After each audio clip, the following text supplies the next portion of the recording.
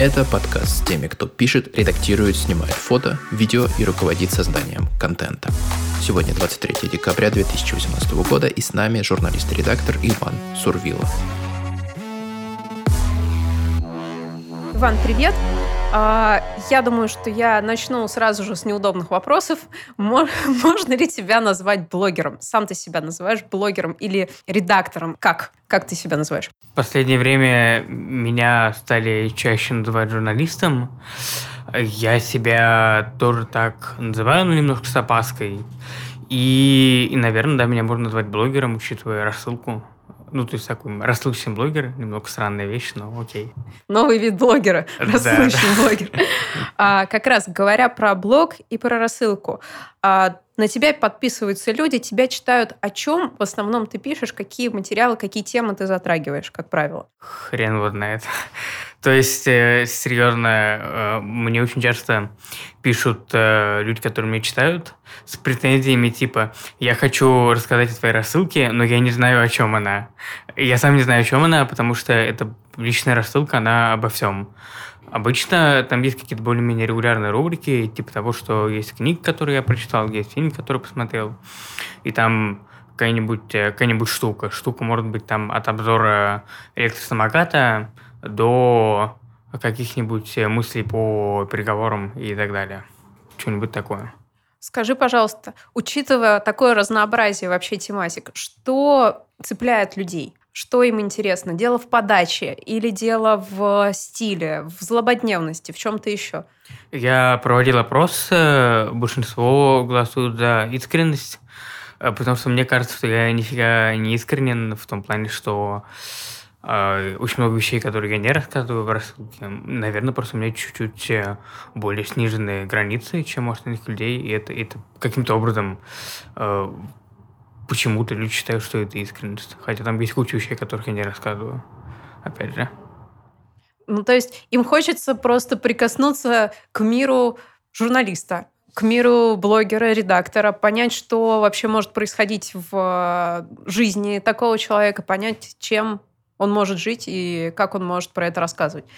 Слушай, ну в какой-то степени, наверное, да, но у меня все-таки есть некая иллюзия, что я все-таки там как-то что-то полезное делаю людям, в том плане, что я там какие-то ссылки кидаю интересные, и тоже иногда пишут, типа, что классные ссылки.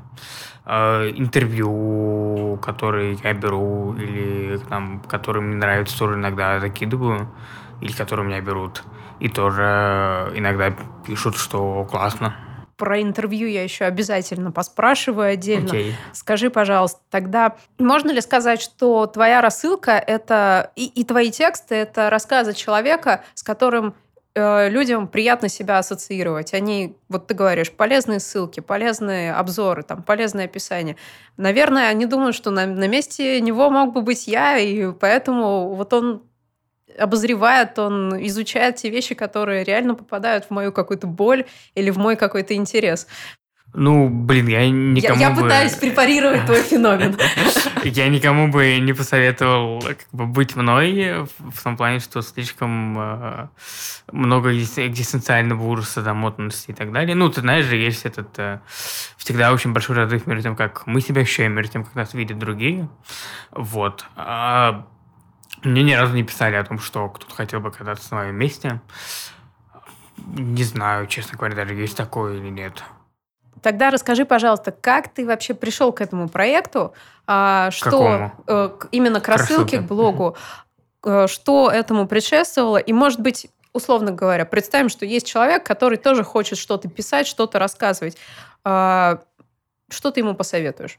Ну, начну с первого. Угу.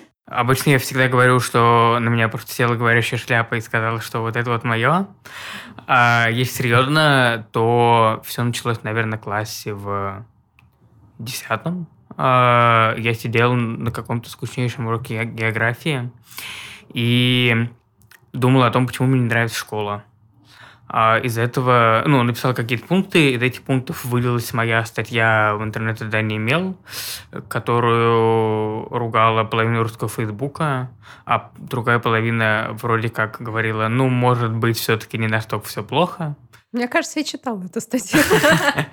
Наверняка. Но это прям как бы такой первый крупный успех. А до этого я завел блог, это было абсолютно спонтанным решением, в том плане, что у меня были какие-то мысли о том, типа, прикольно было бы довести блог. Но поскольку я ленивый, я очень долго этого не делал, и решение довести блог было очень спонтанным. Я просто за ночь, по-моему, разобрался во всем этом. Типа в 9 сел, и то ли в 3, то ли в 4 утра у меня был первый пост в блоге. Можно даже посмотреть, дойти, я не помню. То есть это была очень спонтанная штука. Я не знал, о чем я буду рассказывать. Я не знал вообще, кто меня будет читать, зачем все это. До сих пор не знаю, на самом деле. А потом после блога появилась рассылка. Я читал какую-то английскую рассылку. Я не помню, чью. Я читал. И я подумал, что было бы прикольно довести свою рассылку. Тогда, по-моему, еще не было личных рассылок. Или было, но очень мало. Вот. И я сначала сделал в MailChimp, но он почему-то меня после первого письма заблокировал, и я перешел на другой сервис.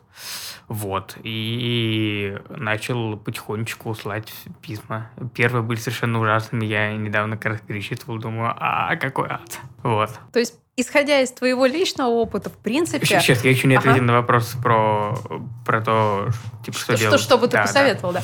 Слушай, я всегда советую очень простое, типа, брать и делать. То есть, там, если лень разбираться с хостингом, регистрацией доменного имени и так далее, просто довести блог на медиуме и писать там. Там самое простое, да? Или, в конце концов, в Фейсбуке, в Инстаграме, что-нибудь такое. А с рассылкой там немножко посложнее, но тоже там надо зарегистрироваться в каком-нибудь сервисе, там разобраться, как он работает, придумать какую-нибудь там форму для сбора адресов, но тоже это типа не очень сложно, я думаю, часа 1,5-2 может с этим разобраться спокойно. Но получается, что тематику, исходя, опять же, из твоего личного опыта, можно выбрать совершенно любую. И главное делать это как? С какой-то интересной подачей. Давать какие-то свои мысли, давать провокативные мысли, если мы вспоминаем статью на Меле. В чем должна быть соль, чтобы людям было интересно это читать? Смотри, мне кажется, что главное писать то, что тебя прет, и то, что тебе действительно интересно, потому что, вообще-то блог – это история надолго, и рассылка – это история надолго, там, на 5-10 лет, там, может, дольше. И поэтому, если ты будешь писать о какой-то тематике, которая тебе не очень интересна, ты просто будет загнешься. Я всегда стараюсь писать именно то, о чем мне интересно, то, что мне самому нравится. И за счет этого, наверное, возникает вот эта искренность, о которой мы раньше говорили. Поэтому мне кажется, что основной рецепт – это просто делать то, что нравится, и все. То есть, предположим, человек для себя решил, я вот выберу примерно 3 рубрики, вот это, и только про это буду писать. Потом вдруг он увлекается чем-то еще. Получается, что ты бы ему советовал писать и про это что-то еще тоже, просто потому что если сейчас есть какой-то драйв, и ты чувствуешь какую-то вот прям потребность написать об этом, то оно должно существовать и имеет право на жизнь. У меня так есть. То есть у меня, мне кажется, недавно тоже редактировал сайт свой, смотрел какой-то список проектов, которые у меня были, и там несколько проектов какие-то убрал, какие-то зачеркнул, то, что они не поддерживают уже больше. Да, то есть чем-то увлекался, и потом это по каким-то причинам прошло, так бывает, да. Скажи, пожалуйста, с учетом вот такого свободного подхода к этой задаче, как выглядит твой день? Я часто задаю этот вопрос, и всегда разные ответы у разных людей. Расскажи про свой день. Ты меня сейчас поймала в очень таком скучном моменте, в том плане, что я сейчас, не сейчас, а в 20-х числах, скажем так, выхожу на работу в одно издание, а до этого у меня такой более-менее свободный график, и поэтому обычно у меня день состоит из нескольких встреч, в разных концах Москвы. Я так перемещаюсь по Москве на своем самокате. Прохожим это, как мне высказали несколько раз, это стоит ощущение, что у них несется камикадзе и не взрывается, что уже хорошо. Вот. Поэтому, если описывать день, это я просыпаюсь где-то часов в 8, наверное. И дальше встреча до вечера. Я очень хочу сейчас начать бегать, но для этого надо просыпаться часов в 6, и пока у меня не хватает на это моральных сил. Я ленивый, короче. Говоря о встречах, я не могу не задать вопросы про интервью. Это для тебя естественное продолжение того, что ты делал с блогом и с рассылкой, или ты воспринимаешь это как для себя абсолютно новый проект? И расскажи вообще про него, с чего он начинался, и как ты пришел к мысли, что вот сейчас самое время для того, чтобы заняться интервьюированием. Ну, есть длинная история, есть короткая. Какую? Давай длинную, конечно же. Смотри, началось все это в конце 2017 года. Я сидел и думал о том, какие у меня планы на 2018 год. Понимал, что, планы точно такие же, как на предыдущий год. Ну, то есть работать, постараться выспаться хоть один раз за год и писать блог, рассылку и так далее. Я подумал, что, это как бы не совсем правильно. Должны быть какие-нибудь более-менее конкретные цели. И так совпало, что в этот момент, я тогда еще учился в вышке, у меня было учебное задание взять интервью. И также совпало, что в этот момент в Питер приехала Галя Тимченко со своим курсом про медиа. Я пришел взять интервью у нее. Когда, это был вообще отдельная история, как я к ней подошел после курса, такой, знаешь, трясущийся цыпленок, ничего вообще не умеющий. То есть она про меня, я даже не знаю, знала, по-моему, она про меня не знала, мы с ней просто недавно обсуждали, почему она так не сказала, почему она согласилась. Вот. Короче, я договорился об интервью с Галиной Тимченко и подумал, о чем ее спрашивать. И понял, что спрашивать традиционные вопросы про «Медузу», про медиа и так далее, это не очень интересно. Ее все об этом спрашивают. И я решил ее спросить, что ей не хватает в жизни. Она ответила очень искренне, я не могу сказать, о чем именно, потому что это интервью нигде не вышло, поскольку оно было учебным, и мы договорились его не публиковать. Вот, но она ответила, и потом, после того, как я вернулся из Питера в Москву, я понял, что мне нравится брать интервью, я решил попробовать еще раз. И понял, что как раз идея задавать людям вопросы о личном, о том, о чем обычно не спрашивают, это прикольно. И мне очень помог мой очень хороший друг, коллега Саша Плющев, который журналист Москвы. Он порекомендовал меня нескольким людям, по-моему, Жене Фельдману, Игорю Манну и еще кому-то, я не помню сейчас кому, к сожалению. Я просто после рекомендации Саши пришел к Жене Фельдману, попросил его интервью, и мы с ним поговорили. И вышло первое интервью, а дальше так потихоньку, помаленьку, в какой-то момент я уже просто, я начал сам, писал в Фейсбуке людям, договаривался об интервью, как так. Скажи, пожалуйста, самые первые твои интервью, как ты объяснял людям, куда это пойдет и что это будет в итоге за продукт? У меня было, немножко читерское в том плане, что я приходил к первым именно людям уже с рекомендацией от Саши Плющева, и поэтому ко мне относились так чуть, более доброжелательно. Я, честно, на самом деле, я не очень помню, что я говорю, но, по-моему, я говорил что-то что Жене Фельдману я сказал, что у меня запускается новый проект, ты будешь первым, кто, чье интервью будет там. Он сказал, да, окей. А потом я просто кидывал ссылку на сайт, и на это первое интервью. Как так? Мы нашли формулу успеха для начинающих редакторов. Да, приходите к Саше Плющеву за контактами, да. Нет, мне кажется, что первому человеку сказать, у меня будет новый крутой проект, а дальше уже пойдет по накатанной, как снежный ком. Да.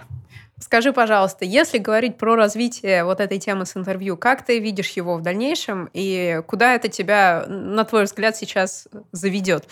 Это очень классный вопрос, потому что я сам в последнее время очень много на этом думаю. Несколько людей, которых я уважаю в плане редактора главные и так далее, мне за последние 1,5 недели говорили о том, что, это классный проект, классные вопросы, да, но, мы читаем твое интервью, мы уже понимаем, за что ты зацепимся, мы уже понимаем, на что ты надавишь, мы уже понимаем, твой стиль ведения интервью понятен, и вопросы понятные. И, надо либо делать его еще глубже, а я не очень понимаю, как его делать глубже, и пока в таком, поэтому я пока на таком на перепутье, я пока не понимаю, что совсем этим, понятное дело, что я буду просто выпускать интервью дальше. если мы говорим именно о моем проекте, потому что я же еще беру интервью для изданий различных, но если мы говорим о моем проекте, то стратегия пока такая. Я выпускаю интервью точно так же, как я и делал, и параллельно думаю над тем, типа, что, как, куда это можно дальше развивать, там, какие вопросы может более умные задавать и так далее. А может быть, что не надо, может, просто надо это оставить, и пускай это будет как такой, не знаю, памятник. Себе. Ну, Памятник людям, которых ты интервьюируешь. Нет, я не хочу ни в коем случае как памятник себе. У меня вообще была идея в том, что, не знаю, там лет через 200 кто-нибудь из моих собеседников станет знаменитым, и какой-нибудь исследователь там найдет интервью, прочитает и подумает, типа, о, здорово, что кто-нибудь взял. Ну, то есть такая тщеславная немножко штука. Вот. Но так-то нет. Я понимаю, что в интервью очень, очень малая моя роль, и в основном это, конечно, заслуга собеседников. Типа в интервью журналистов всегда мало должно быть, как мне кажется. Но, с другой стороны, очень важно вытащить из человека что-то, как ты говоришь, о чем его до этого не спрашивали. Получается, что твой проект, он про что-то личное, про что-то очень такое, может быть, закрытое, что у человека есть, но он, как условно публичная персона, далеко не всегда это показывает. Получается, что именно об этом. Но на самом деле здорово, и мне кажется, что твой пример должен очень многих вдохновлять, в том смысле, что это не какая-то история из серии «Я работал в корпорации X», потом у меня там образовались связи с кучей людей, и мы решили создавать какое-то новое медиа и так далее, и так далее. Очень искренне, действительно, получился рассказ. И напоследок мой супер крошечный блиц. Да. Текст удался, если... Ща, надо подумать. Если ты потом видишь в нем изъяны. Круто. Спасибо.